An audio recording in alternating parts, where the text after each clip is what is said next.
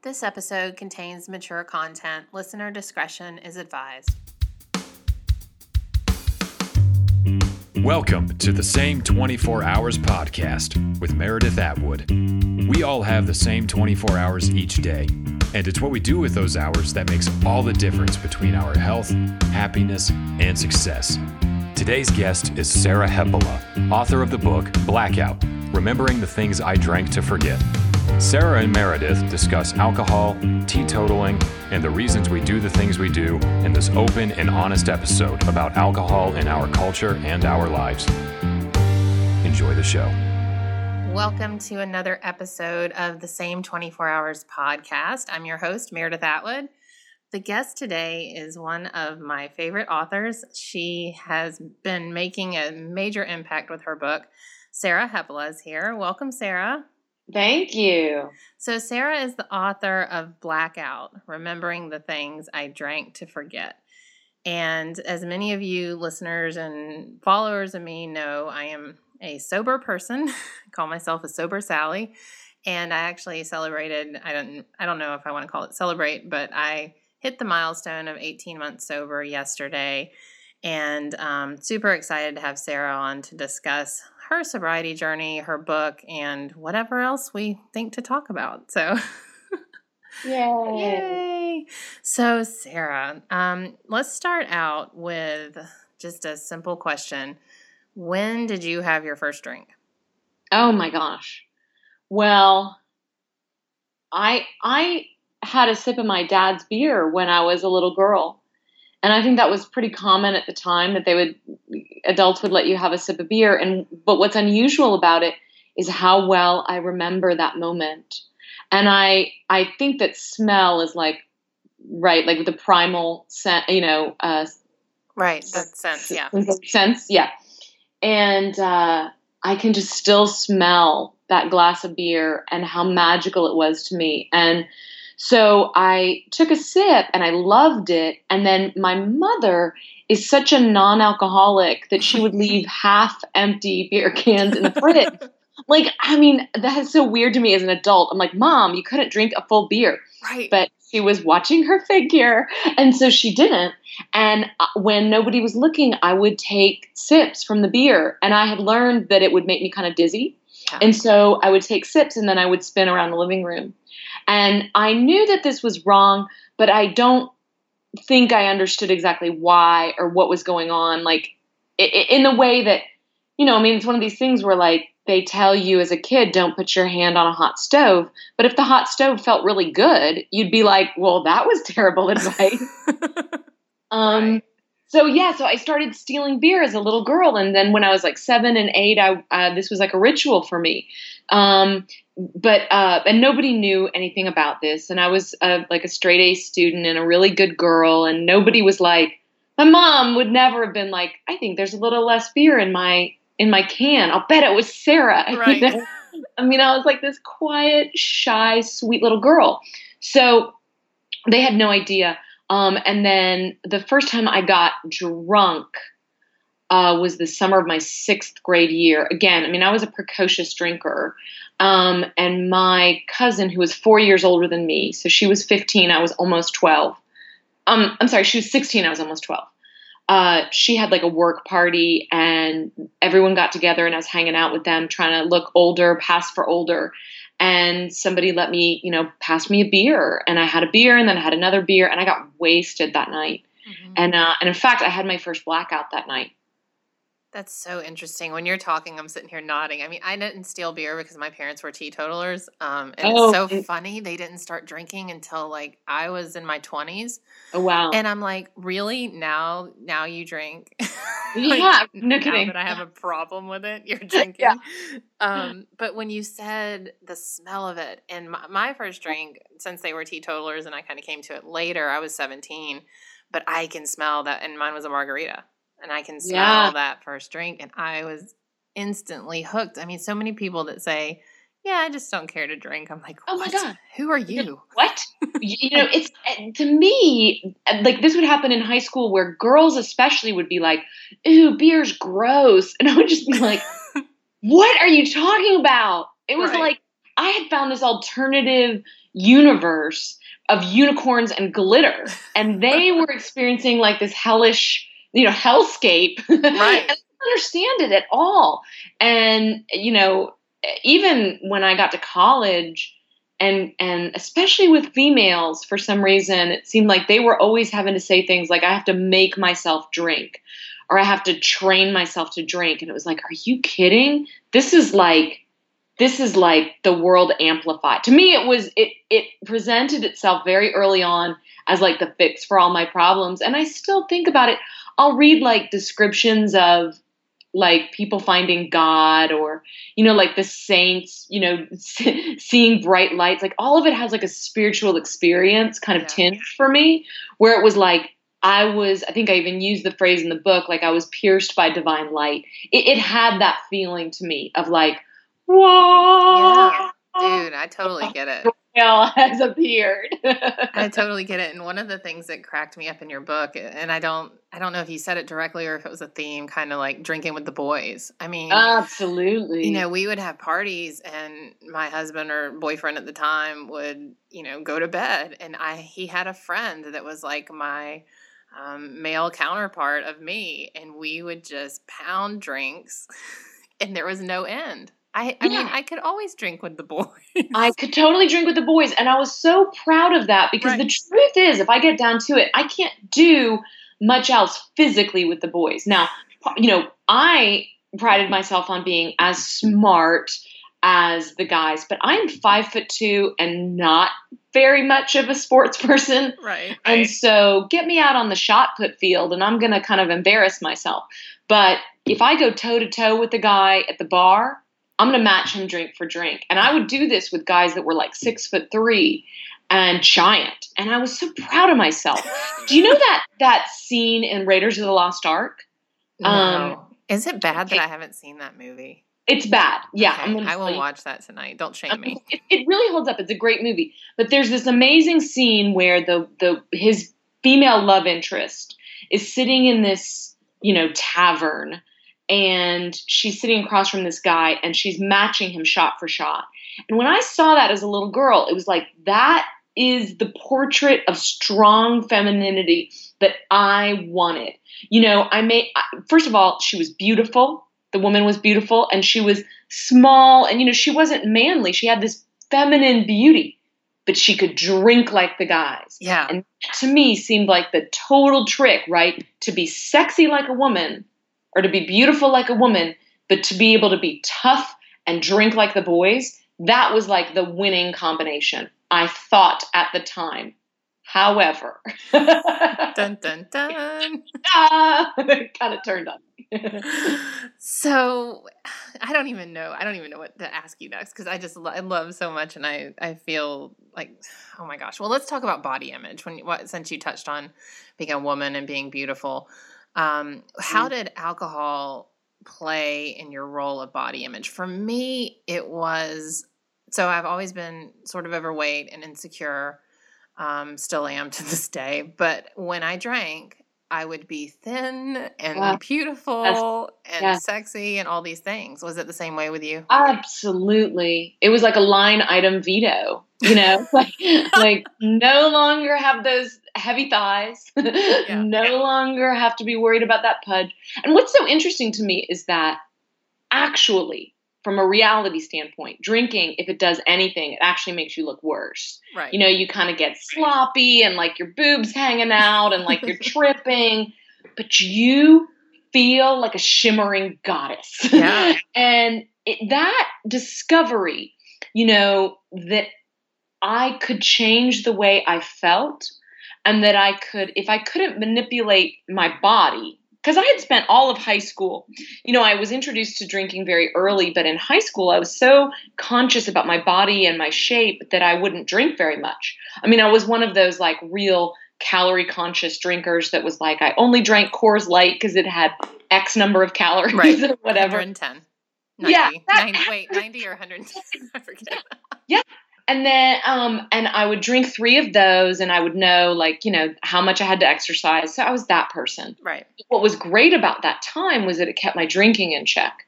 I actually wasn't drinking in the kind of uninhibited way I wanted. But I still didn't have the body. I felt so frustrated. I was 5'2" and curvy, and I felt like I've always felt all my life like I was this like terrier that wanted to be a Labrador. Like I wanted so badly to be I wanted to be tall and thin, and I have big boobs and I wanted to be flat chested. I didn't care that everybody was like, "Oh, it's great you have big boobs." No, it wasn't. It was terrible. It made me look fat. I didn't like it at all. And anyway, whatever I was, I wanted the other thing. And that's everyone. You're not alone. We're never happy. No, you're never happy. But it really works out with women in this body image thing. Maybe it's because we have a vocabulary for our constant dissatisfaction, or, because we have this shared experience of like not liking our body, or because we feel pressured, whatever it is. By the time I got to college, I was so uncomfortable in my own body. And then in college, you have this place where like you're supposed to be kind of casually sexual with people. Yeah. And how's that going to work? Like, how are you going to just be like, "Oh, okay, I don't like anybody seeing me in a public space, but I'm going to get naked with this guy that I like the most of anyone." I'm going to be okay with that. No way. You got to be out of your mind. So I think that's where alcohol bridges the gap for so many women, because it basically allows you to feel safe when you're vulnerable. Yeah. And that's what makes it very handy, and then also dangerous. That has a shadow side as well, because you will feel comfortable and safe in situations that are not. But back then, all I knew was that it did something for me that I couldn't do for myself, which was to feel comfortable in my own skin.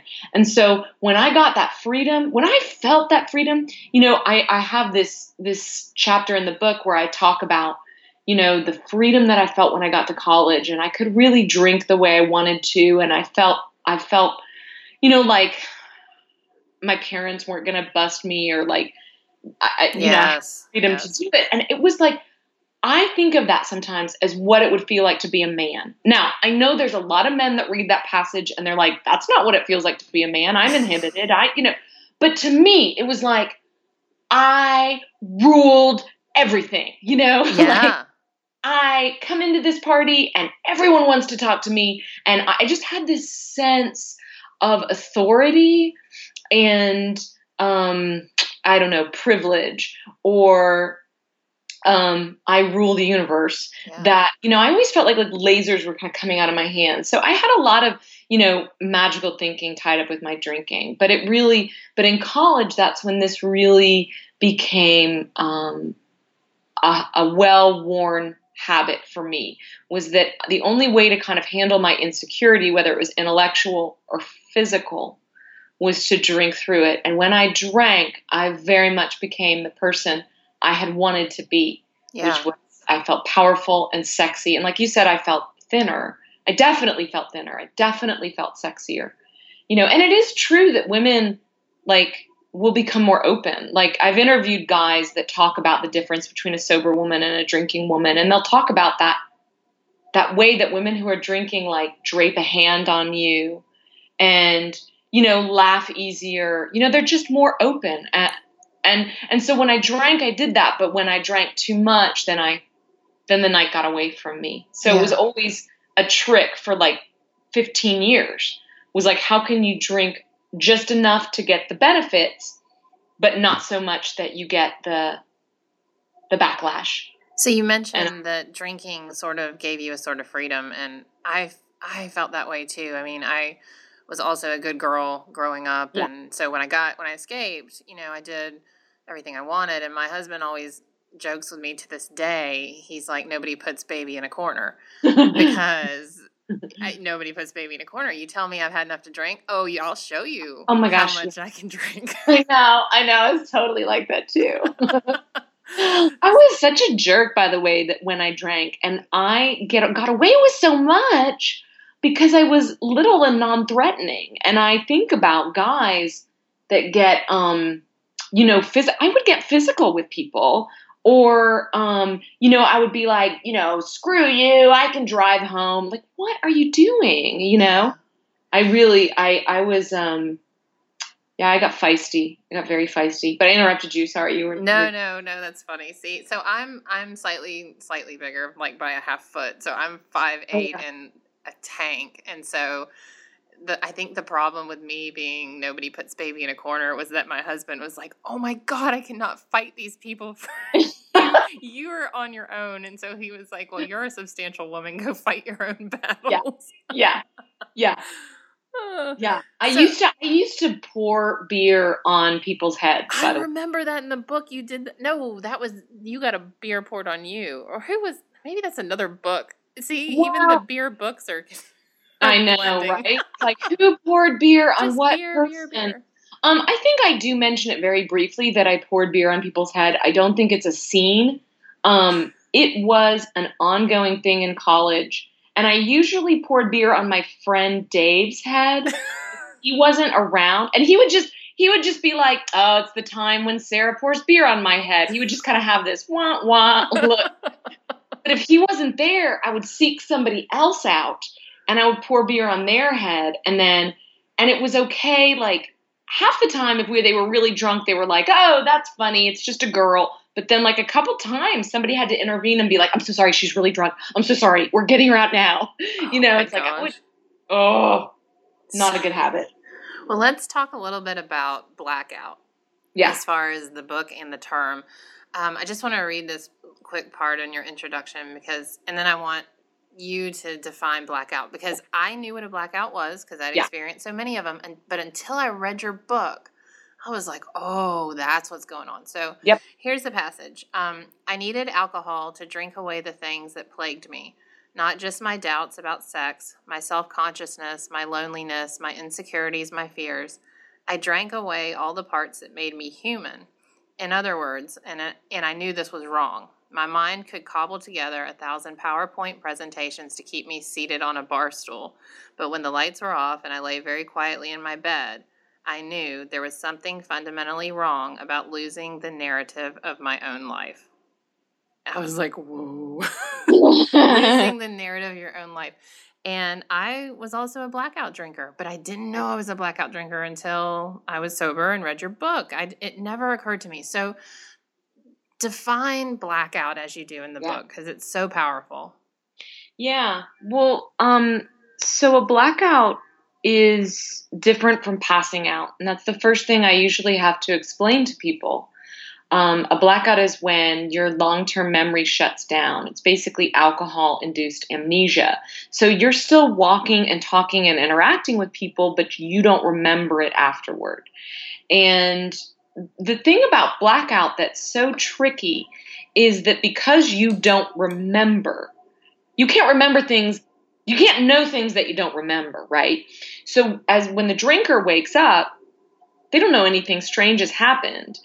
It only occurs to you if somebody was there, for instance, and how I would learn that I had blackouts was that that when I was 12 years old, my cousin said, "Do you remember doing this thing? Do you remember doing that thing?" And I didn't remember any of that. And that was so completely freaky to me that I would be operating like I was there, but some part of basically your brain isn't recording is what's going on. Mm-hmm. And what's happened is that it's, the hippocampus, which is in charge of putting short-term memory into storage, it just basically has a failure.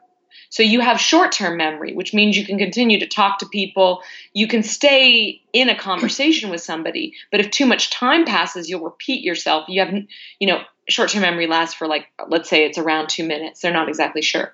But so that's why whenever you're talking to somebody and they'll tell you a story and then a certain amount of time passes and then they'll tell you the story again, like they didn't just tell it to you. And it's so creepy when you're there because you're like, you just told me that story. They don't remember. That's one of the only signs that there is of blackout. And it's not even a reliable sign necessarily. One of the reasons that blackout is so mysterious is because the person in a blackout doesn't know that they're in a blackout. And the person talking to them doesn't necessarily know they're in a blackout. One of the researchers that I interviewed said that it's like trying to tell if somebody else has a headache. Wow. You can't tell what's going on in someone else's mind. And so for a long time, I think I think there's always been this joke, this kind of free-floating joke of like, I don't remember what happened last night, or it was such a great time we don't remember. But I don't think there had really been the neuroscience on blackout until this century. It took for, in fact, there was some misunderstanding about blackout that it was a sign of alcoholism.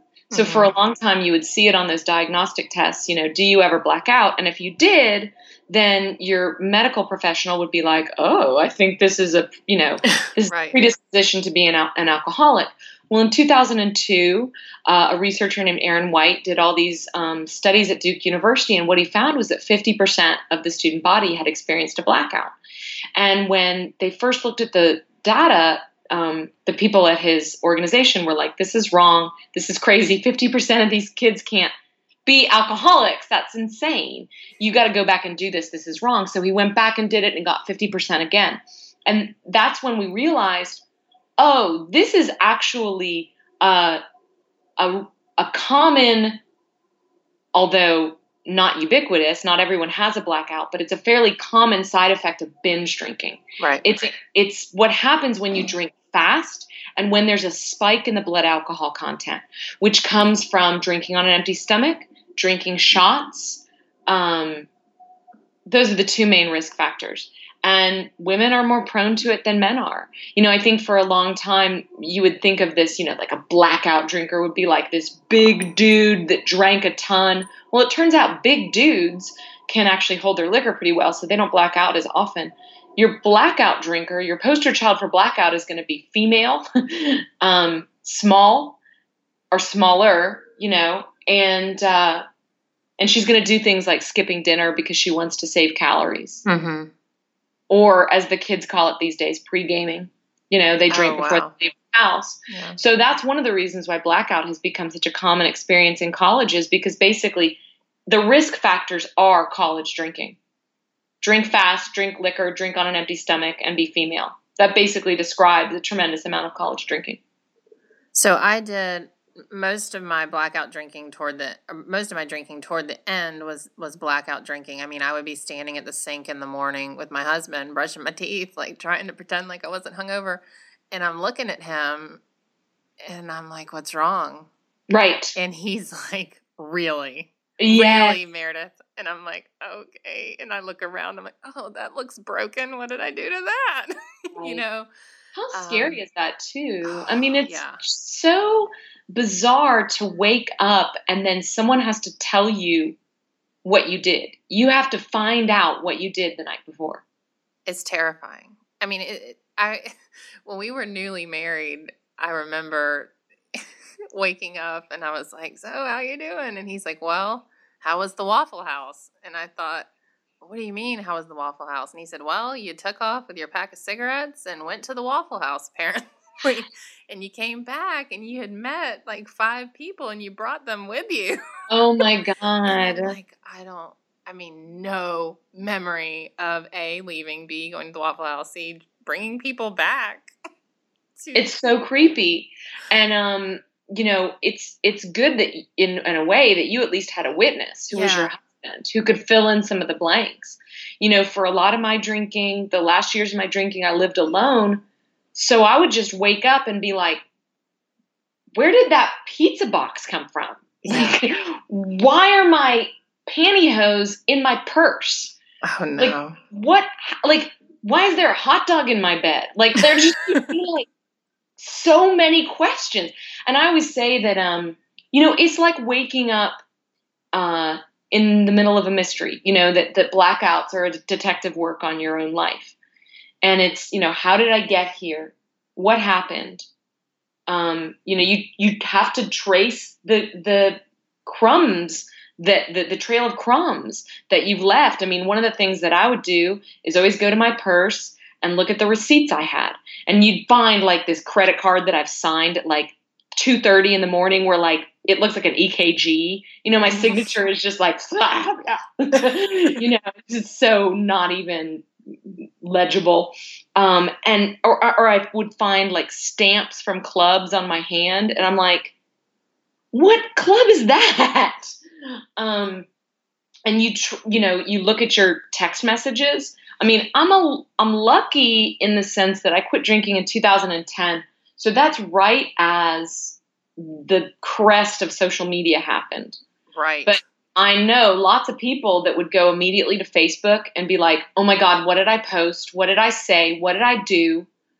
What pictures are there of me? What stupid thing did I do that now you have to find out? It's hard to explain the terror of this to people that don't experience it, because it's such a bizarre sci-fi experience, right? Is that you have amnesia in your own life. But it really did always feel like cleaning up after an evil twin. Like, what did she do last night? And who do I have to apologize to?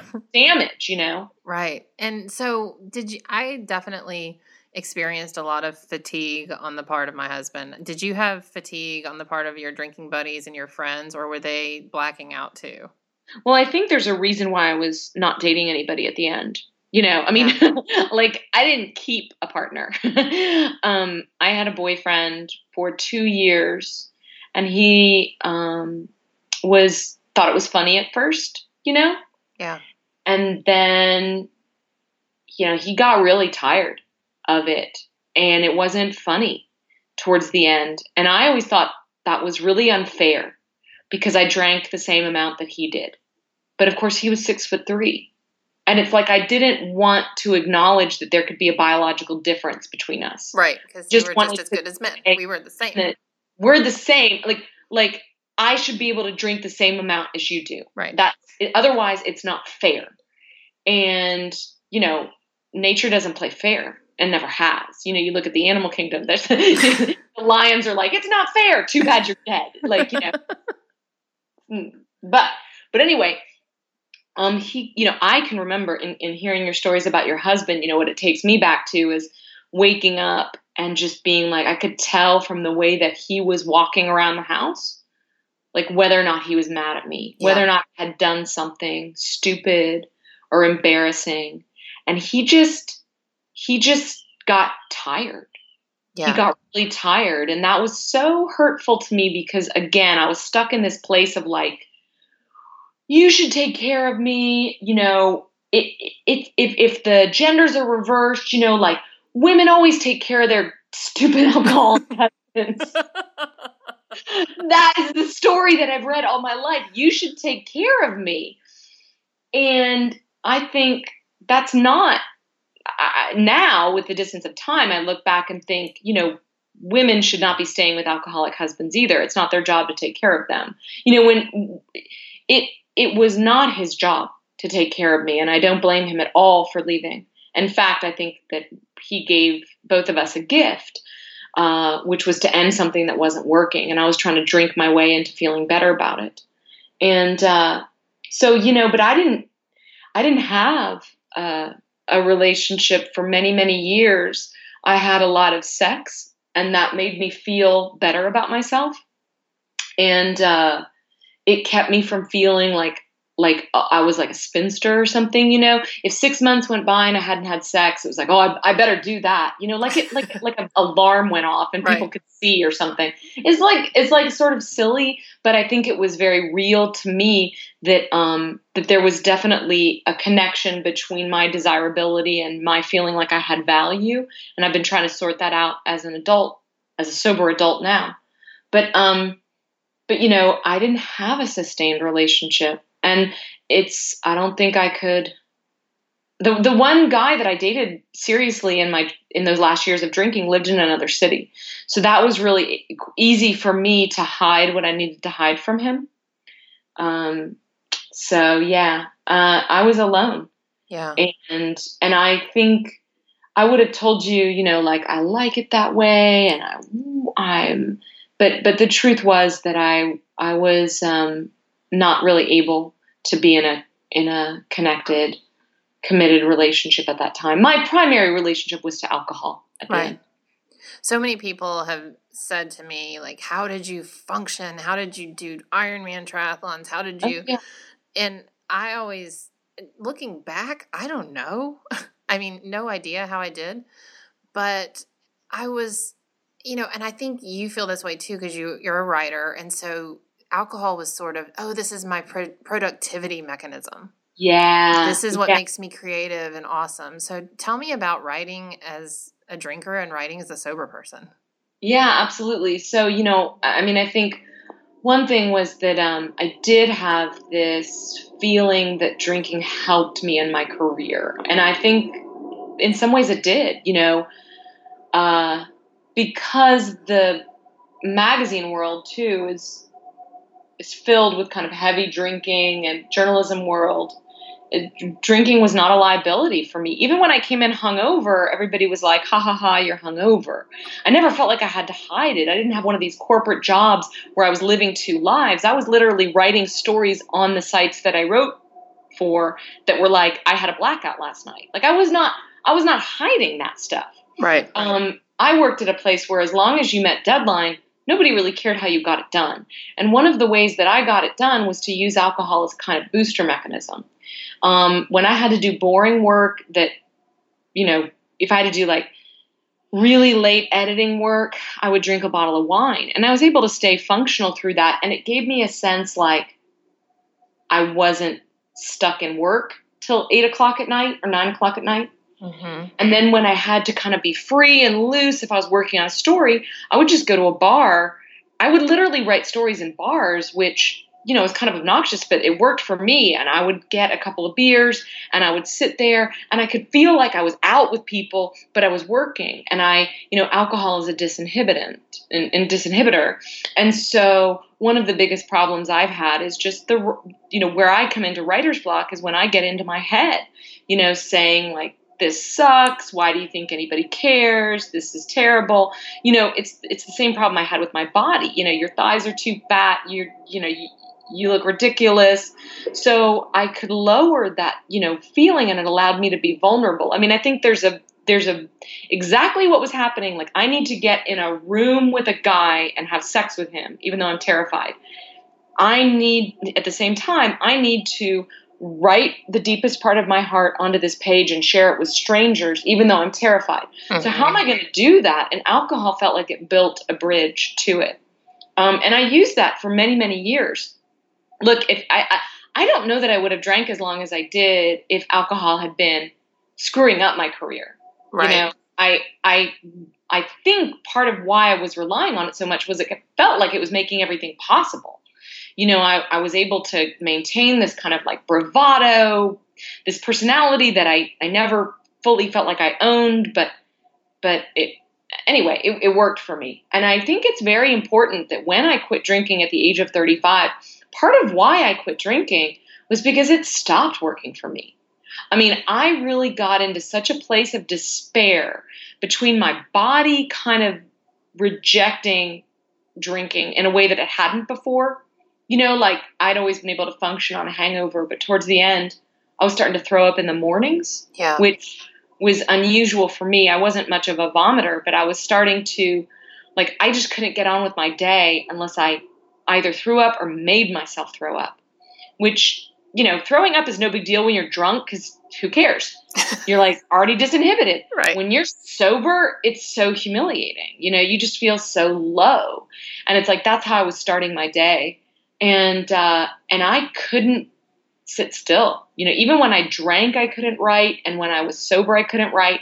And I felt really pushed in a corner where I couldn't live with alcohol and I couldn't live without alcohol. And it was some of the darkest despair I've ever known because I couldn't find my way out of this thing for a long time. It was about 2 years of me kind of thrashing and hitting the ropes and trying to quit, but then not knowing how to live a sober life, and that just seemed impossible, and then trying to moderate. So anyway, but I think one of the I couldn't let it screw up my writing life. Yeah. Because that was the end for me. I'd already given up. Like I was 50 pounds heavier than I am now. So I was, I didn't like the way I looked. I didn't have a boyfriend. I was broke all the time. I'd given up on a lot of things, but I had my writing. And it was that feeling of like, they can never take this away from me, but it was starting to really suffer. and I had to take it. I had to get out of there. I had to escape. That's such an interesting, like you telling that story is so similar to what happened with me. I didn't necessarily hit rock bottom that people talk about, but it was the days when I started to turn the alarm off, roll over, and not worry about getting my kids to school. Right. And that was not me. I did it all. I did it all drunk, and I did it, I wrote, and I was a lawyer, and I did all these things, drinking, and I woke up hungover, but I was fine. And the days when I started waking up and I wasn't fine, same thing. I wrestled with it for a long time. Like, I'd try and moderate, and, I'm going to go out and have one drink. Right. What a joke. I swear I thought that was going to be on my tombstone. I'll just have one drink. It was just like my fantasy of having one or two drinks. I mean, I held on to that for more than a decade. Yeah. I'm just going to go and have one or two drinks. And when I learned about the phenomenon of craving, which was one of the light bulb moments for me that allowed me to understand that what I had might be alcoholism. Because I understood alcoholism as the kind of TV movie version of it, or the Hollywood version of it, where, you've lost everything and it's so dramatic. And yeah, that's alcoholism. But alcoholism doesn't have to be that dramatic. Like, it doesn't have to be that either. It can be something that's much more quieter. I always say that I'd held on to everything, but I'd lost myself. I had lost me and my core values and who I was. It sounds like in your life, you were able to carry on basically a high functioning, heavy drinking life for a long time, being a mother, being a wife, being a runner. But at some point it tips over and you can't manage those spinning plates anymore. Right. And when those spinning plates started to crash for me, that cost was too high.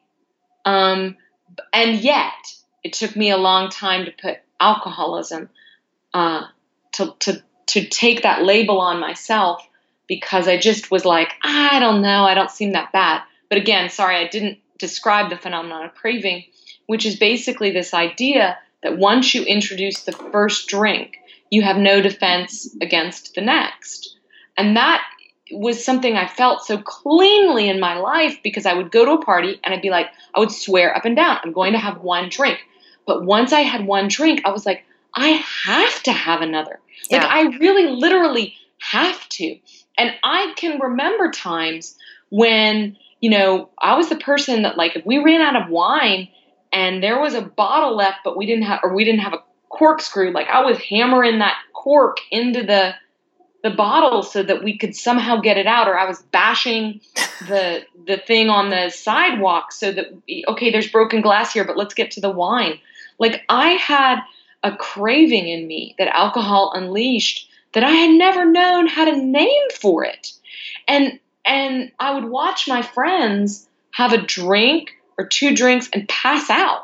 And I was like, wow, that is so weird that they experience alcohol as a sedative.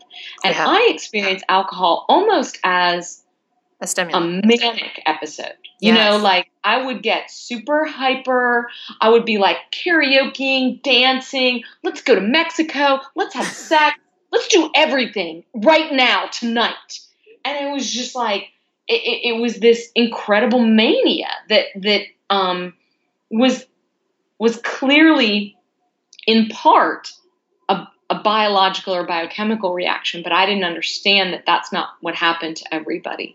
And so when I finally could put together this idea that if I didn't start drinking, I wouldn't have to stop.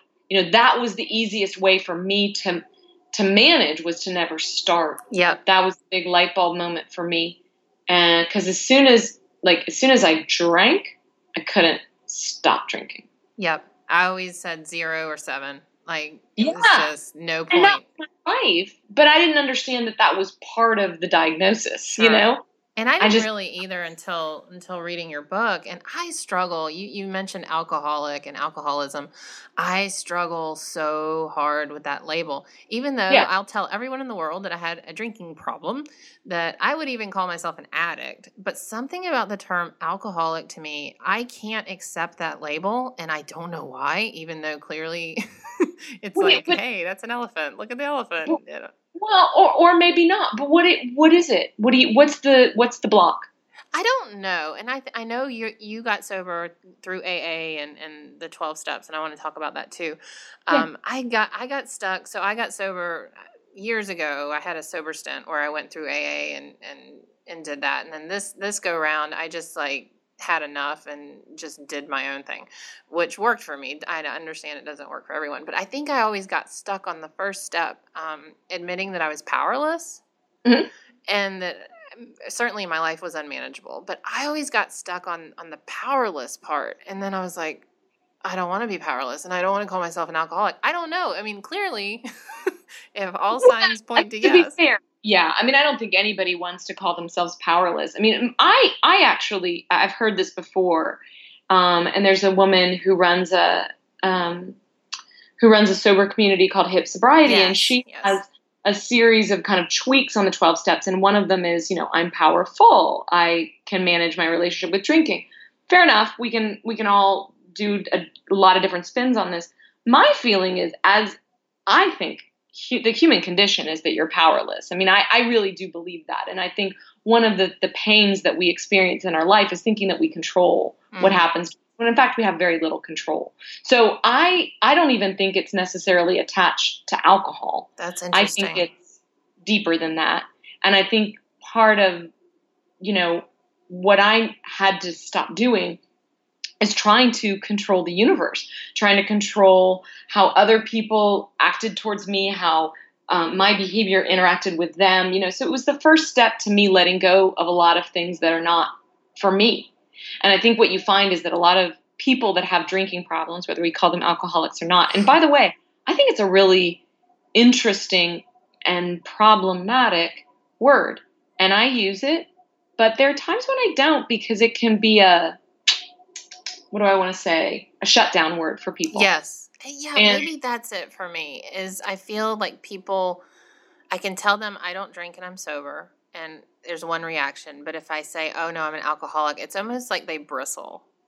Yeah, they do bristle because they get scared, I think, and they don't know what to say. And it sounds a lot deeper and darker than drinking problem. And so one of the reasons that I like to say I'm an alcoholic is that I like to normalize it for people. Okay. And to say, hey, I'm an alcoholic. This is part, genetic predisposition and part cultural, influence and the product of my choices. And we can talk about it some people have talked about it as a disease. Some people have talked about it as a product of loneliness. Some people have talked about it as a learning disorder. We can talk about all those different ways that might create it. But the truth of the matter is, I think it's kind of a combination of those things. But I am one of those people in your neighborhood, I am an alcoholic. It looks like me. It doesn't look like necessarily Nicolas Cage leaving Las Vegas. And because part of the tenet of Alcoholics Anonymous was the anonymity, and the anonymity came from a terrible fear of stigma, among other reasons. I think that there has been a cone of silence around the issue of who is an alcoholic, what does alcoholics look like, and you've seen in a lot of parts of society things that used to have stigma are, eradicating that. Like we have people who are sexual assault survivors that say, hey, I don't have stigma about that. Right. I'm a sexual assault survivor. You have people that are gay saying, hey, there's nothing wrong with being gay. I'm gay, and this is what a gay person looks like. And yet, with alcoholics, we have a lot of people that don't take that label publicly, which is fine. But because of my work, I do have that label publicly.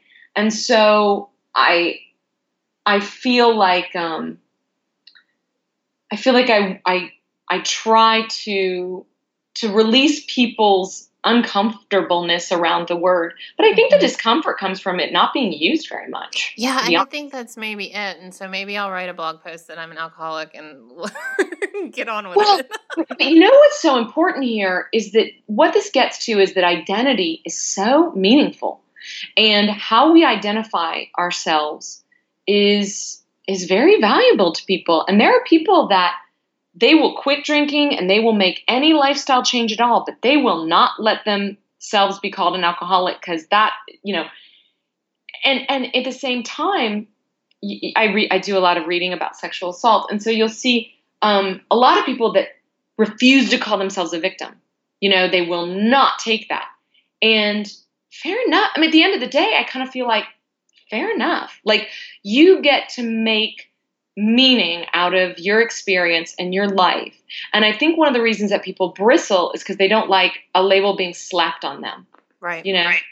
And so if people want to talk about, and I also think the thing about alcoholic is that nobody's ever developed like a really effective litmus test for it. In fact, it has such a squishy definition that it kind of falls into those like you are one if you think you're one. Right. It's a self-diagnosis, which is why it kind of makes the medical community crazy. And they have a different form of diagnosis, which is substance use disorder. And there's a spectrum, and you kind of fall on this spectrum. But in the non-medical world, either you're an alcoholic or not an alcoholic. Well, I'm sure you and I both know people that are clearly exhibit alcoholic behavior, but they don't call themselves an alcoholic.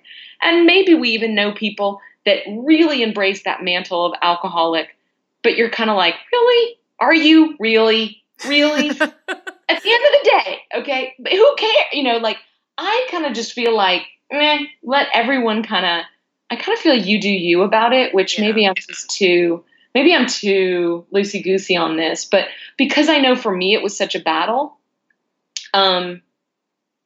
it's, and now I think of alcoholic as a term of hope.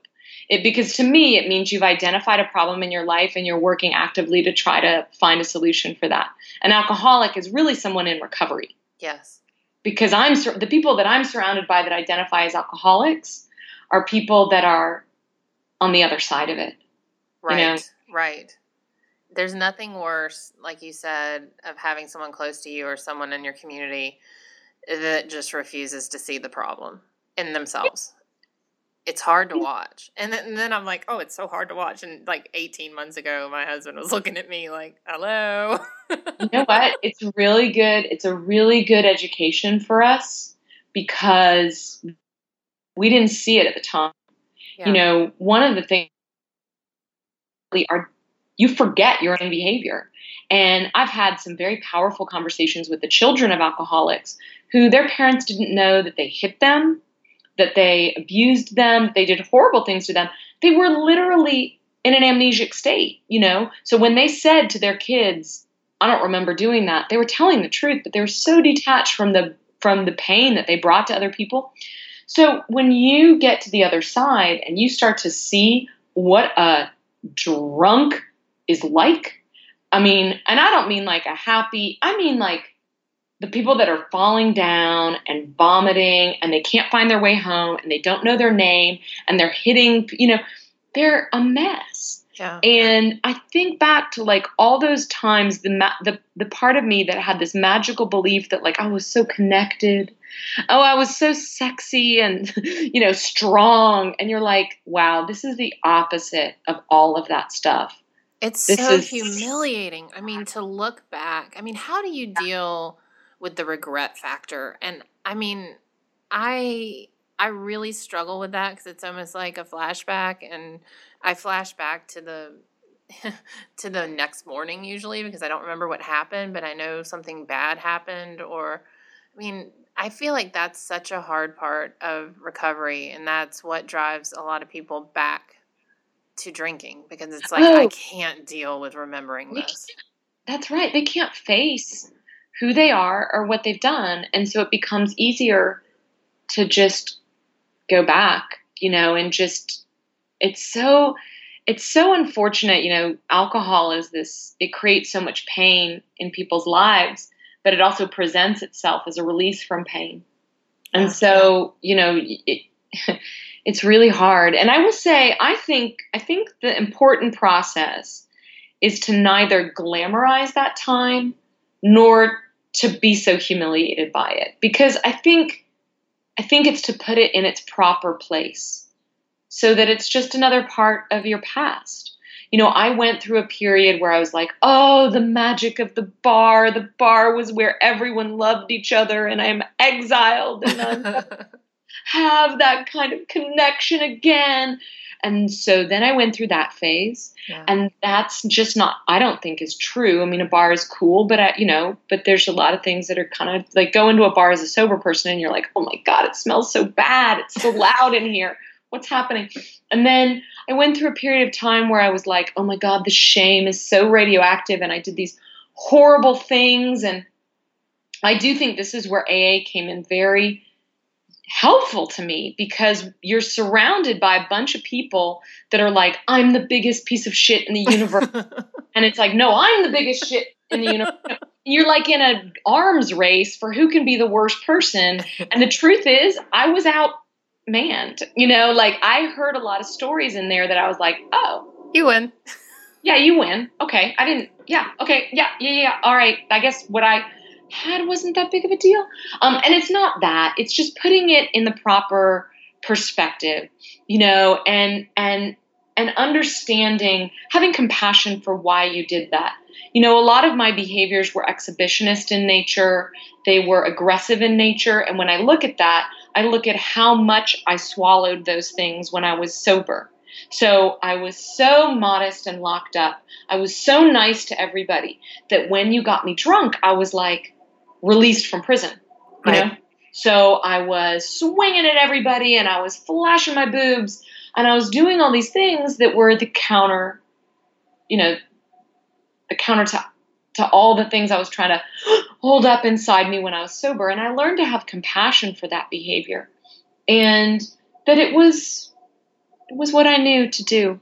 I was never drinking to hurt people.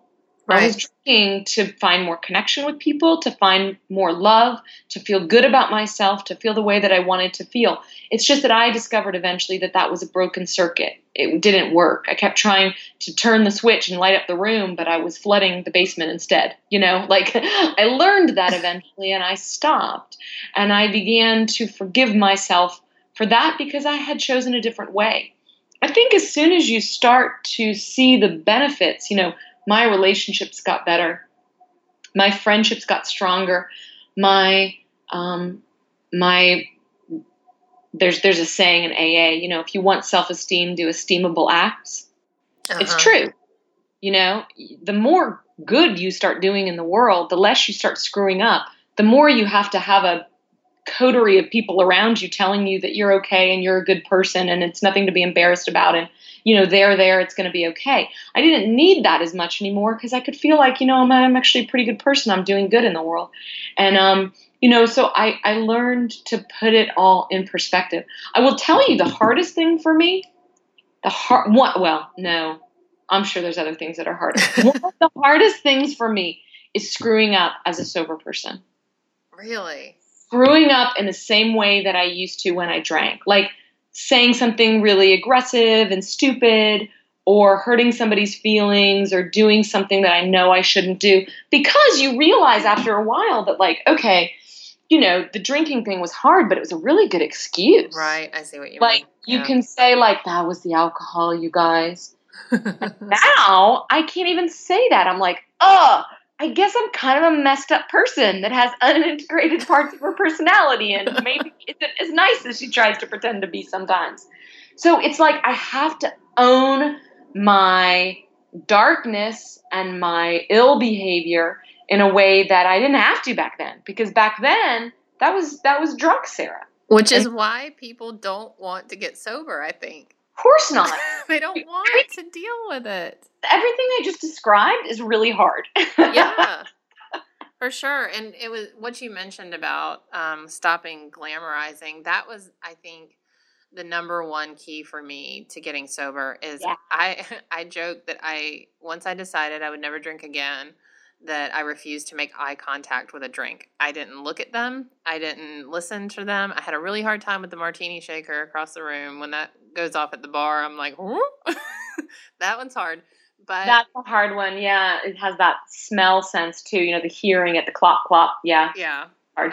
But, just trying to stop romanticizing the monster was a big step.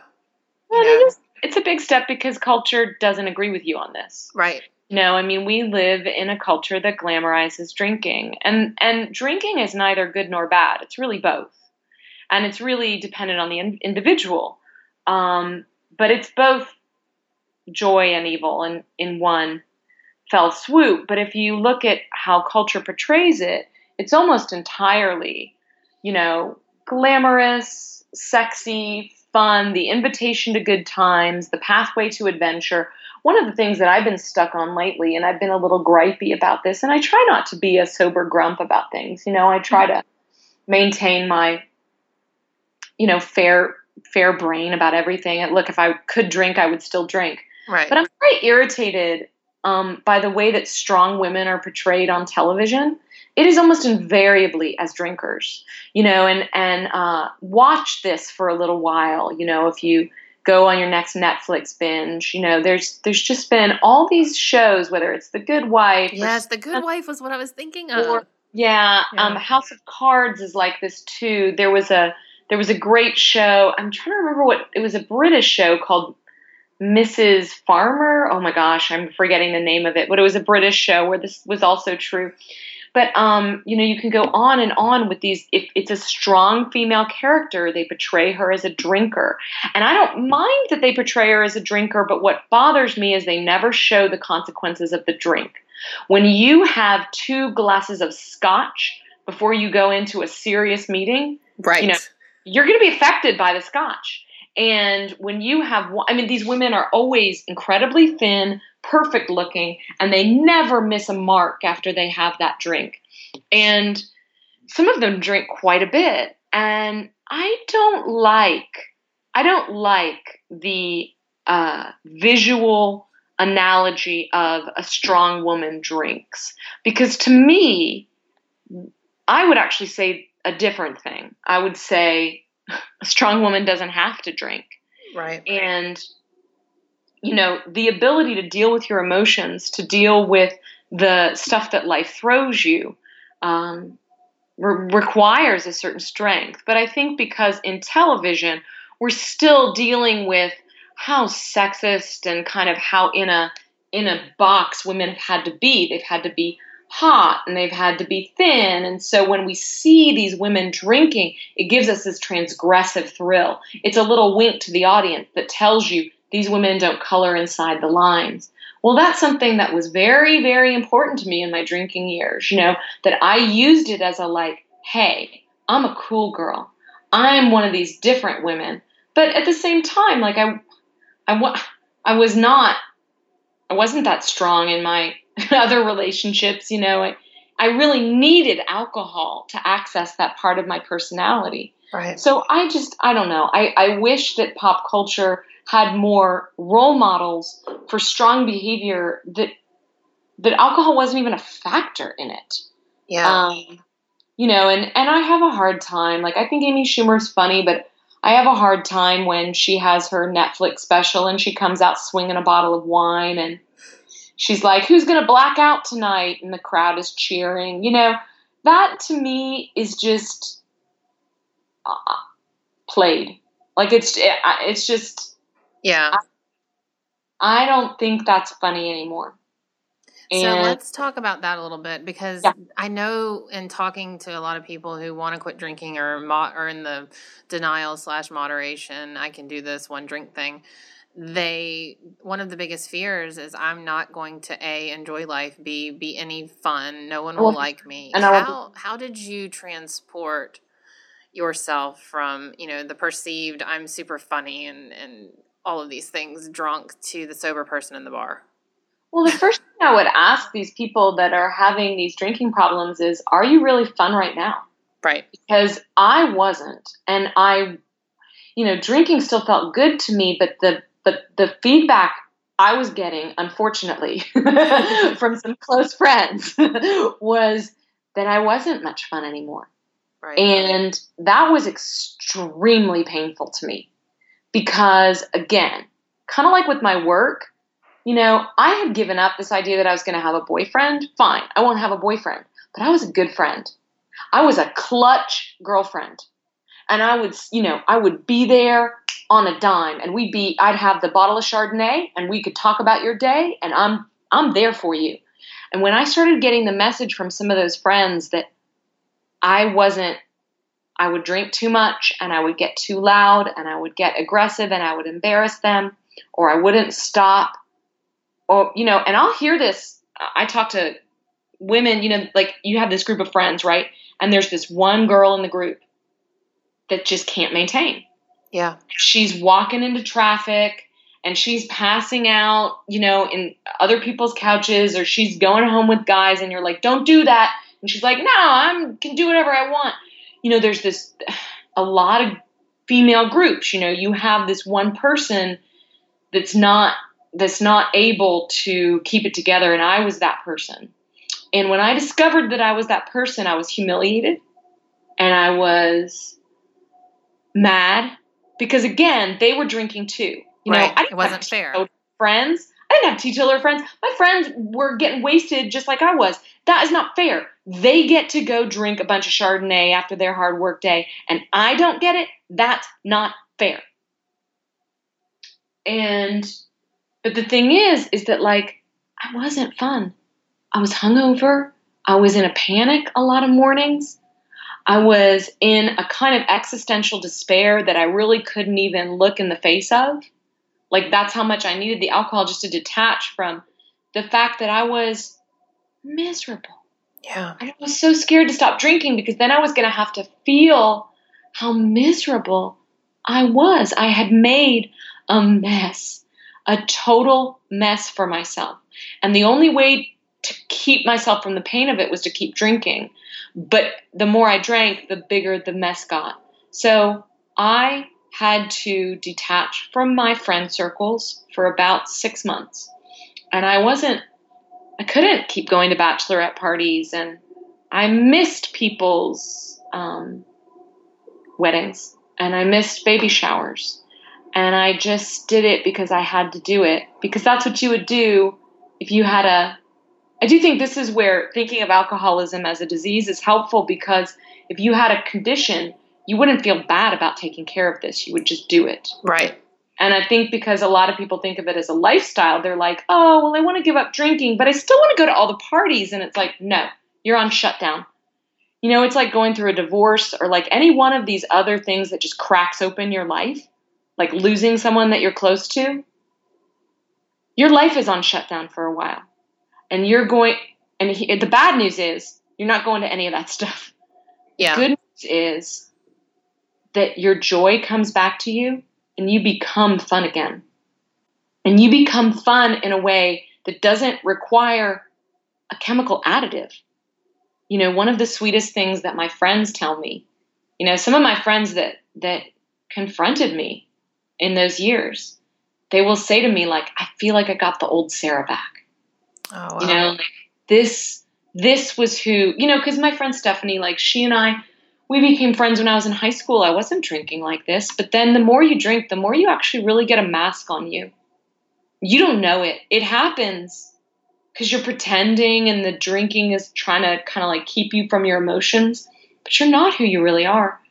And when I quit drinking and we could spend time together not drinking, which she still drinks, she loves to drink, but we could spend time together taking a walk and not drinking. I think women are better at this than men. I think guys can be jerks about it. They're like, what? I'm not going to drink around you. Forget that. Women friends tend to be like, I'll support you. And so friends were very supportive, right? And so they would take walks with me, or we would go to yoga together, and that was it. But that was enough to make me feel connected, and I could start to feel fun. Like, sorry to get all philosophical on you, but like, what is joy and what is fun? Are those things that happen after you kind of chemically induce them? Like is that what fun is? Or is fun supposed to go the opposite way, where it's something that you discover in your own body and your own connections, and then drinking is supposed to be the enhancement of that? See, I think I got it the wrong way. I thought fun happened when I drank, and then I could just tolerate everything. Right. But the way that it should be is that fun is a natural discovery. Fun is something that happens between you and somebody that you can kind of lose time with and lose that self-consciousness and the tyranny of the mind that keeps you locked up. My friendships give me that. And I don't need alcohol for them. Recently I was on a vacation. I was in Iceland. I was in this amazing, Iceland's amazing. Everyone should go to Iceland. Awesome. And I was in this like little geothermal swimming pool that was in the middle of a mountain. And it reminded me of like when I was in Austin and we used to go on the Guadalupe River and you'd get wasted. You'd bring all this beer. And it's like, why do we go into nature and think we need alcohol? That makes no sense to me now that I'm sober, because nature and that swimming hole and that moment give me the feeling that I was drinking for. Right. Which is a release from my present self, lets me feel free. It lets me feel attached to something greater than me. It gives me solace and joy and a light feeling. That's why you drink. You don't go into that environment and then drink some more. I guess some people do, but there were no, it's Iceland, so there's no like bar there, it's like everybody was just hanging out on a Monday and having the best time, feeling happy and free. And to me, that's what the purpose of life is. And alcohol can be an additive, but once you've made it like your like connection or your umbilical cord to having fun, I think that you're in danger of losing what it is, the true connection and true meaning. And I think that is where it becomes a problem. And by the way, this is stuff I still struggle with. Yeah. Like because dating is super hard, and this is like a major resentment I have towards the culture. Like I hate that sober women are seen as a drag. Yeah. And it makes me angry because I feel like, man, I've worked so hard to make myself, healthy and strong. And these should all be like additives as a dating partner. But instead, people see on Tinder, sober, and they're like, oh, forget that. No way. Because basically men have learned a shorthand, which is that drinking women are easier. And also a lot of people that drink don't want to be around non-drinkers. So yeah, that's been hard for me, and I still will get this feeling of like, I'm not cool because I don't drink. And yeah, it's hard. We were standing in the driveway just randomly talking to our neighbor, and my husband still drinks because he's like a sane person who can have 2 drinks. And so he's allowed. Yeah.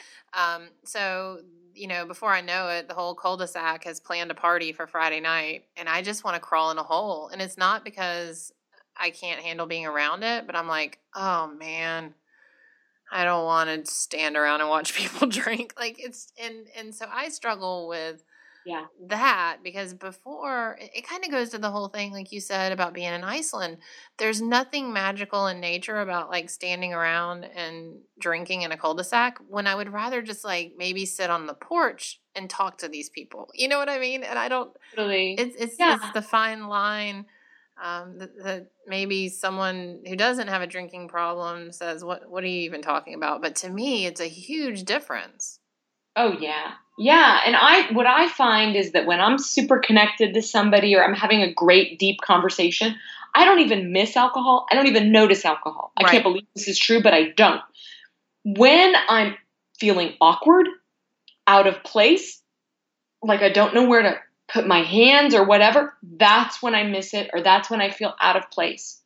And there are a lot of times in life that are not that great and could use some chemical enhancement, like that's why we did it. Yeah. I'm reminded it's not like I got sober and I was like, wow, I'm glad I'm done with that. I'm reminded every single day why I drank. It was in many ways a logical choice for someone that struggles with anxiety, with someone that struggles with finding comfort in her own body, someone that struggles with pleasing others or, being enough for others, like all this stuff that is my kind of basket of challenges. That is like drinking is the perfect, is like the perfect solution. If I could have drank like a normal person, like your husband, I would have kept doing it. Yeah. I just couldn't do it. And so now I kind of feel like I've lost those privileges, like sometimes I hear David Sedaris talk about, when he quit smoking and he was just like, I smoked my fill, like I had 5 million cigarettes and 5 million was the limit. Right. And I feel that way. Like I got a good run. Got like 25 years of that crutch. Yeah. And now it's time for me to carry the ball on my own without the help of that. And, it's what we call in AA, like another effing growth opportunity. It's like when I stand in a boring cul-de-sac with people I don't know and try to make conversation, that's an opportunity for me to grow up and realize that small talk interactions are a part of life and that they're how we kind of connect to people around us, and that I don't have to be the funniest person there, and that it's okay to just ask people about their day. I think for a long time I felt like I needed to entertain everybody, and I think that was a problem. Yeah. I think it's also why I was getting into trouble with my friends when I drank, because I was like, an attention hog. But I thought I was being entertaining, which is so sad. I was like, I'm making you guys laugh. And they were like, you're driving us crazy. I didn't know that. And so when I learned, sobriety has been about listening a lot of times for me, because listening helps me get out of my own head, and I'm my own worst enemy sometimes. So when I learned that I can stand in a cul-de-sac and say, how was your day? What's your job like? What's it like to be at that? What is an insurance adjuster? And sometimes I'm not so good at it, but I'm learning about other people, and what have I always been wanting? Connection, to know that I wasn't alone, to feel like I was connected to other people. That's why the alcohol and the bar and all that stuff were so meaningful to me. So now I try to find it on my own, and sometimes I make kind of, awkward attempts at it, but I'm trying. There was a part of me when I was younger, I just wouldn't even try. It was like, well, that's embarrassing. I wouldn't go to a party if I couldn't drink, because the drinking helped release me from that part of me that was like, it's embarrassing, you're asking the wrong questions, the self-consciousness. So now I just try to quiet that and remember that I'm just another person that doesn't know the right questions to ask someone until they know them better. That's how we get to know each other. Right. And I've gotten better at it. Honestly, it's helpful for me because a lot of my secrets are out there. So people will just start talking to me about their because they know I've told about my drinking problem and my this, that, or the other thing. And so they'll just start talking to me about serious stuff. And I'm like, oh, this is great. It's really easy to forge connections when you throw your shit out there. That's for sure. I think it's a bonding mechanism that's even better than drinking. Yep. It is. Shared pain. So when you hear of people that, you and I were both stuck in the cycle, the drink, the wake up, hate yourself, the say I'm never going to do it again, and repeating every day for, it seemed like several years for you. It was about several years for me as well. What is the advice that you have for people who are in that cycle? How do they get out of it? What is the step one? Well, I think for me, I needed to be convinced that I couldn't manage my own drinking. And so one of the interesting things that someone did for me, I was like, I did this thing where I would reach out to people that I knew had quit. And because I was like, they must have some magic pill or magic answer. And then oftentimes for me, they'd be like, well, I went to AA. And I was like, oh, I didn't want to hear that because I did not want to go to AA. Right. And I remember I talked to this woman, and she was just so willing to speak to me, and I feel like, you can always reach out to someone that quit, and they usually make themselves available to talk to you, and that's very helpful. And what she said to me was, she said, well, go back to drinking, but see if you can moderate it. And this is actually outlined in the big book. They call it try controlled drinking, which is that you only drink 2 drinks a night, but you do it every night for 30 days. No more, no less. Try this experiment. Because if you can do this experiment, you probably don't have a problem. Well, I failed on the first day. And then I was like, well, that's a fluke. And then I tried it again and I failed on the second day. When I could see very clearly that I couldn't moderate, then that made me realize I had a problem and I was going to need to quit. And my experience with people that are stuck in that place is that they actually know. They actually know. Yeah. They're not wondering if they have a drinking problem. They know they have a drinking problem. They just have to cross off a lot of other things before they get to the part that says, quit drinking. So they have to make a list that says, why don't I try juice fast? And then why don't I try yoga for 90 days? And why don't I try only drinking on the weekends? Like, they're going to have to do all those things. And I could tell them, oh, no, that's not going to work. Just skip ahead. But they've got to, I had to do it too. I needed to cross off every single option. Because let me tell you, the way that I loved alcohol, I was not going to let it go without crossing off every single option. No way. If there was a way that I could juice fast every month and still keep drinking, I would have done it. So I had to do all that. And then when you finally get to the bottom and you see, oh, okay, it's just quit drinking. Then you're like, then you know what to do. Wah, wah. And, I think there are a lot of ways to get sober. And I think there's no wrong way to get sober. I think the important thing is to find what works for you. I can tell you why AA did work for me, even though I found a lot of its groupiness to be uncomfortable and a lot of its God stuff to be uncomfortable and a lot of its slogans and all that stuff. I think what AA does is to create accountability for people, because you suddenly are like hooked into these people that even though you don't know them, you're like, I don't want to let them down. And you can be honest with them in a way that you can't be honest with your friends and family at that time, because maybe your friends and family are kind of done with you, or they can't quite hear the truth, or you're not ready to tell them the truth or whatever. But I'll tell you, it was other people's stories that got me free. Mm-hmm. Because when I could hear, there's something in literature called the shock of recognition, which is when you hear an author describe something you thought was peculiar to you. And it's something that books do really, really well. And you'll be reading along and you're like, oh my God, I didn't know anybody did that, but they do that. And, or the author will articulate something that you always thought, but you had never really found the words for. Yes. And in your book, it was every time you describe walking in high heels drunk. I was like, that's me. That's what I felt like. Yeah. And you're like, oh my God, I didn't know somebody else was doing that. Because you had me at the beginning. I think it's in like the very beginning of your book where you're talking about walking across the marble floor of the hotel, in Paris. And I was like, oh, I'm into this book. Well, yeah, nobody ever wrote about that, right? Walking in heels drunk is really hard. Yeah. And so, when I read the big book of Alcoholics Anonymous, or when I sat in rooms and listened to other people that had the same problem that I had, it was just like, that's me. That's me. I had that problem.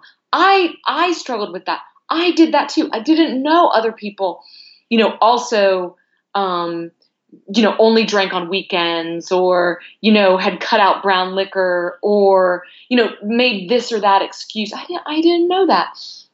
And then suddenly it's like all the veils get ripped away and you see that all these other people are shouldering the same problem and that they have found a lot more peace by letting go of alcohol. That alcohol wasn't serving their soul and their life's purpose. And, there's a lot of talk in the big book it's a little dramatic, because you have to remember it was written in 1939. So people that had drinking problems back then had like really bad drinking problems. Mm-hmm. So in the book, it'll say things like, if you keep drinking, it's either death or a sanatorium, and I was like, this is ridiculous. I probably could have kept drinking. I very, very likely. But I don't think I ever would have gotten myself back in the way that I did. Gotten my soul back, gotten my self-confidence back, gotten my feet underneath me in the way that I have until I quit. Because as much as alcohol helped me in the beginning, it had turned and it was getting in my way. It was getting in the way of, this is my kitty cat. It's getting in the way of everything that I wanted for myself. And so when I could see my story reflected back to me, that's what AA gave me, for which I will always be eternally grateful, because I could see that I was not alone. And hearing that was not only, could make me let go of some of the like guilt and shame and all that stuff, but it also just gave me connection and a community. And that's what I had wanted from drinking. I drank to feel connected to someone. And I remember I always loved to be that person in the bar that was like, let's play truth or dare, but only truth. Like let's tell each other our darkest secrets. I was always wanting to get to that place where you and I stopped pretending and we told each other the truth about our lives. And what I felt in an AA room was exactly that. Was that people just got real about their life and they started telling you like all this really complicated, dark, deep stuff. And it was crazy, and it was sad sometimes, and it was, weird sometimes, but it would transport me, and I was like, wow, this is wild. So that really, really helped me.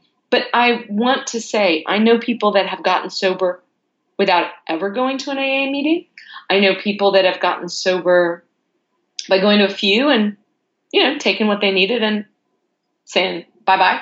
Yeah. I know people that have medicated meaning used like baclofen and I'm trying to remember the other drug, but there are a couple different medications you can take to kind of help with your cravings. Mm-hmm. So there's a lot of different ways. But I think one of the things you have to do is it's not enough to stop drinking. At some point, you have to address the reasons why you were drinking. Yeah. And you have to figure out how you do that, whether it's, starting a podcast and talking to people about it, or whether it's, going into therapy or whatever that is. Because it's just, I think that you get to a place where you realize drinking was only the symptom. Right. And it's very confusing at first, because you're like, if I only can quit drinking, then I'm just going to be fine. My life will be fine. But what happens is that behavior, compulsivity, addictive nature, let me, get my way out of my feelings or whatever it is. It pops up in different areas. For me, it pops up with drinking. It pops up around obsessive thinking around men. It pops up around all sorts of stuff that I've had to, address. It wasn't just drinking. Well, what you said that was really interesting to me was how, when you're sober, you look around and you say, yeah, that's why I drank. Like, it doesn't fix anything. It actually compounds things, I guess. But one of the things I did when I decided I would not drink again was making a promise to myself that I was going to give 2016, which was the year, I was going to give it my best efforts and in all areas. And that was a really tall order. But I just kind of made myself an experiment. I'm like, what if I really tried to eat well? What if I tried to be kinder to people? Yeah.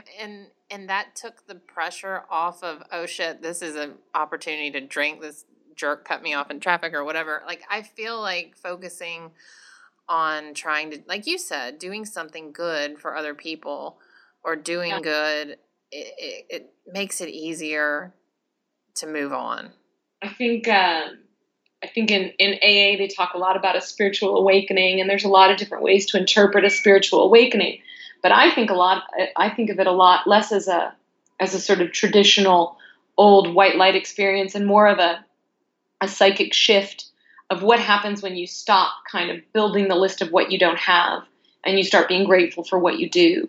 And when you stop experiencing everything as like, somebody cut me off in traffic, they're out to get me, but like, oh, maybe that person's in crisis. I hope they get to where they need to be. Right. And again, I think this is another one of those places where, for me, I sometimes feel like my current runs the opposite way of American culture. Because I feel like so much of American culture is designed to like get you outraged and make you mad. And can you believe this thing that so-and-so said? And I'm so angry at Facebook is this outrage machine, and political stories are these outrage machines. Like, let's get angry. And I don't want to get angry. I don't want to get angry, and I have to kind of build boundaries to not cut myself off from the world, to be aware of what's going on. I don't want to be somebody that doesn't know what's happening in the world, nor do I want to be somebody that is kind of losing myself in that struggle to where like my mood is really bad because I end up being kind of a sensitive person. So I have to be careful about taking on other people's moods or whatever it is. But, I think that when you can, I think one of the reasons why AA is service oriented is because what you realize is when you start doing things that are good for other people, you just feel better about yourself. Yeah. Like it sounds so corny, right? Like if anybody told me, well, my advice to you when trying to quit drinking is to help someone else, I would have been like double barrel flip off. Like, screw you. Like that, it's ridiculous. But it turns out that it actually kind of like short circuits your own like self-pity machine. And then you do something better and you're like, hey, I feel really good about myself, which is what you were going to the alcohol to do, was to boost your feeling. Now, all that said, I'm still like a selfish, self-centered, totally, childish person sometimes. Like, and I'll just be so ridiculous about like, I didn't get this thing or that thing. I'll do it. I go there. But I try to watch myself. And I think one of the things that changed in me is that I know drinking doesn't fix any of that stuff. All it does is postpone you reckoning with it. Drinking doesn't fix any problem. It just makes you forget that you have the problem. Until the morning. Until the morning when you've actually usually made new problems. Right. So it presents itself as a problem solver when it actually is a problem creator. Right. Or can be. I mean, of course, sometimes it's not, but for me, that was the formula. And so now I just realized like drinking would feel good. Look, drinking would feel good. When I'm in my, like people always ask me, don't you miss it? Yeah, of course. Of course. But I know that it doesn't work. It doesn't do what I want it to do, which is to change the way I feel. If I want to change the way I feel, I have to change my behavior. I can't drink my way. Drinking is such magical thinking. It's like, oh, I'm just going to drink away this problem. No, you're not.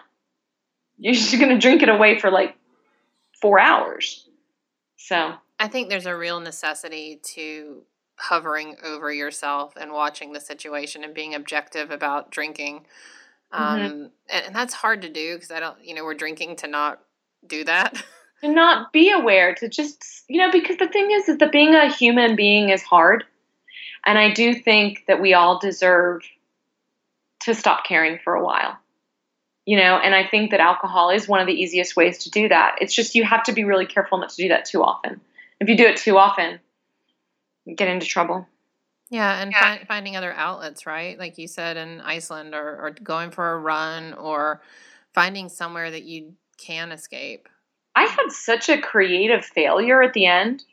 It was like the only thing I knew how to do for any activity was drink. It was like, if I'm happy, I need to drink. And if I'm sad, I need to drink. And if I'm bored, I need to drink. And if I don't know what to do, I need to drink. Like every celebration, drink, commiseration, drink. Everything was drinking. And that is a failure of imagination because life is much bigger than that.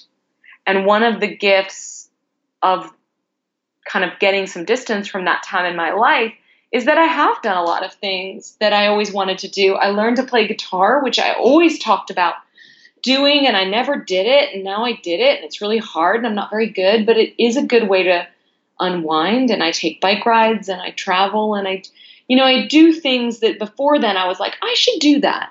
Do that. Go, go, go, go. And now I actually do the thing instead of talking about doing the thing. And I've gotten better about finding stress reducers. And I've also gotten better about not creating drama. Like, I swear, I used to like hang out with people I didn't like. And then I'd be like, I got to drink through this. And it's like, why don't you just not hang out with those people? You don't have to drink. That's so funny. So true. So, Sarah, one more question for you. This podcast is called The Same 24 Hours, and it was born from the idea that we all have the same 24 hours in our day, but what we do in those 24 hours, and in our case, not drink, leads to our better happiness and healthiness and success. So what is something you do on a daily basis that makes a difference in your life? Okay. Well, here's one thing I do that is really, I think I would think it was creepy. So I'm a little hesitant to tell you that I do this, but I do it. And that's that every morning I get on my knees and I pray. And I pray to basically just, be freed of a lot of my own nonsense and to be useful to other people in the world. And I don't know that I definitely don't believe in like a robed God or whatever, like a guy with a beard that like lets you into heaven. But I believe that we can direct our own thinking and our own path by the attitudes that we take. And when I kind of get on my knees every morning and ask to kind of get out of my own way, I believe that it helps me be just in better shape, to be of service to people and to be my better self. I honestly, I'm sorry. I feel like I sound like such new age mumbo jumbo. No, you don't. You don't. And I absolutely don't think it's creepy to pray. And I've been really embarrassed by it because I have friends that just think that is so weird. And I thought it was so weird. And I remember the first time I did it, I was like, thought, when you do those things and even though you're alone, you're sure like everybody's watching you, Like the first time I masturbated as an adult, I was like, oh my God, I think everyone can see that. It had that feeling to me. But I've done it now for years, and it's a very valuable way for me to start my day, which is to remember that there are things that are greater than me. I'm not the center of the universe, the world. I'm just sort of drifting through this universe. I don't know what my purpose is. Nobody ever really does. And so all I can do is hope that, or maybe I don't have a purpose. Maybe purpose is just the discovery of what your path ends up being, but I want it to be as good as it can be. And so this is a way for me to kind of tighten the screws in my own mind every morning. And I find it to be very helpful. And I wouldn't do it, I think, if I didn't find it to be helpful. I always remember there's a quote from C.S. Lewis, and he says, I don't pray because it changes God. I pray because it changes me. And so that's what I do every day. I love it. Sarah, thank you so much. Everyone, check out her book, Blackout, Remembering the Things I Drank to Forget. I feel like we would have been good drinking buddies, Sarah. Absolutely. Absolutely. Well, I would have bought your first margarita. Well, have a great one, and thank you for all the work you're doing, and talk soon. Oh, thank you so much. Bye. Bye.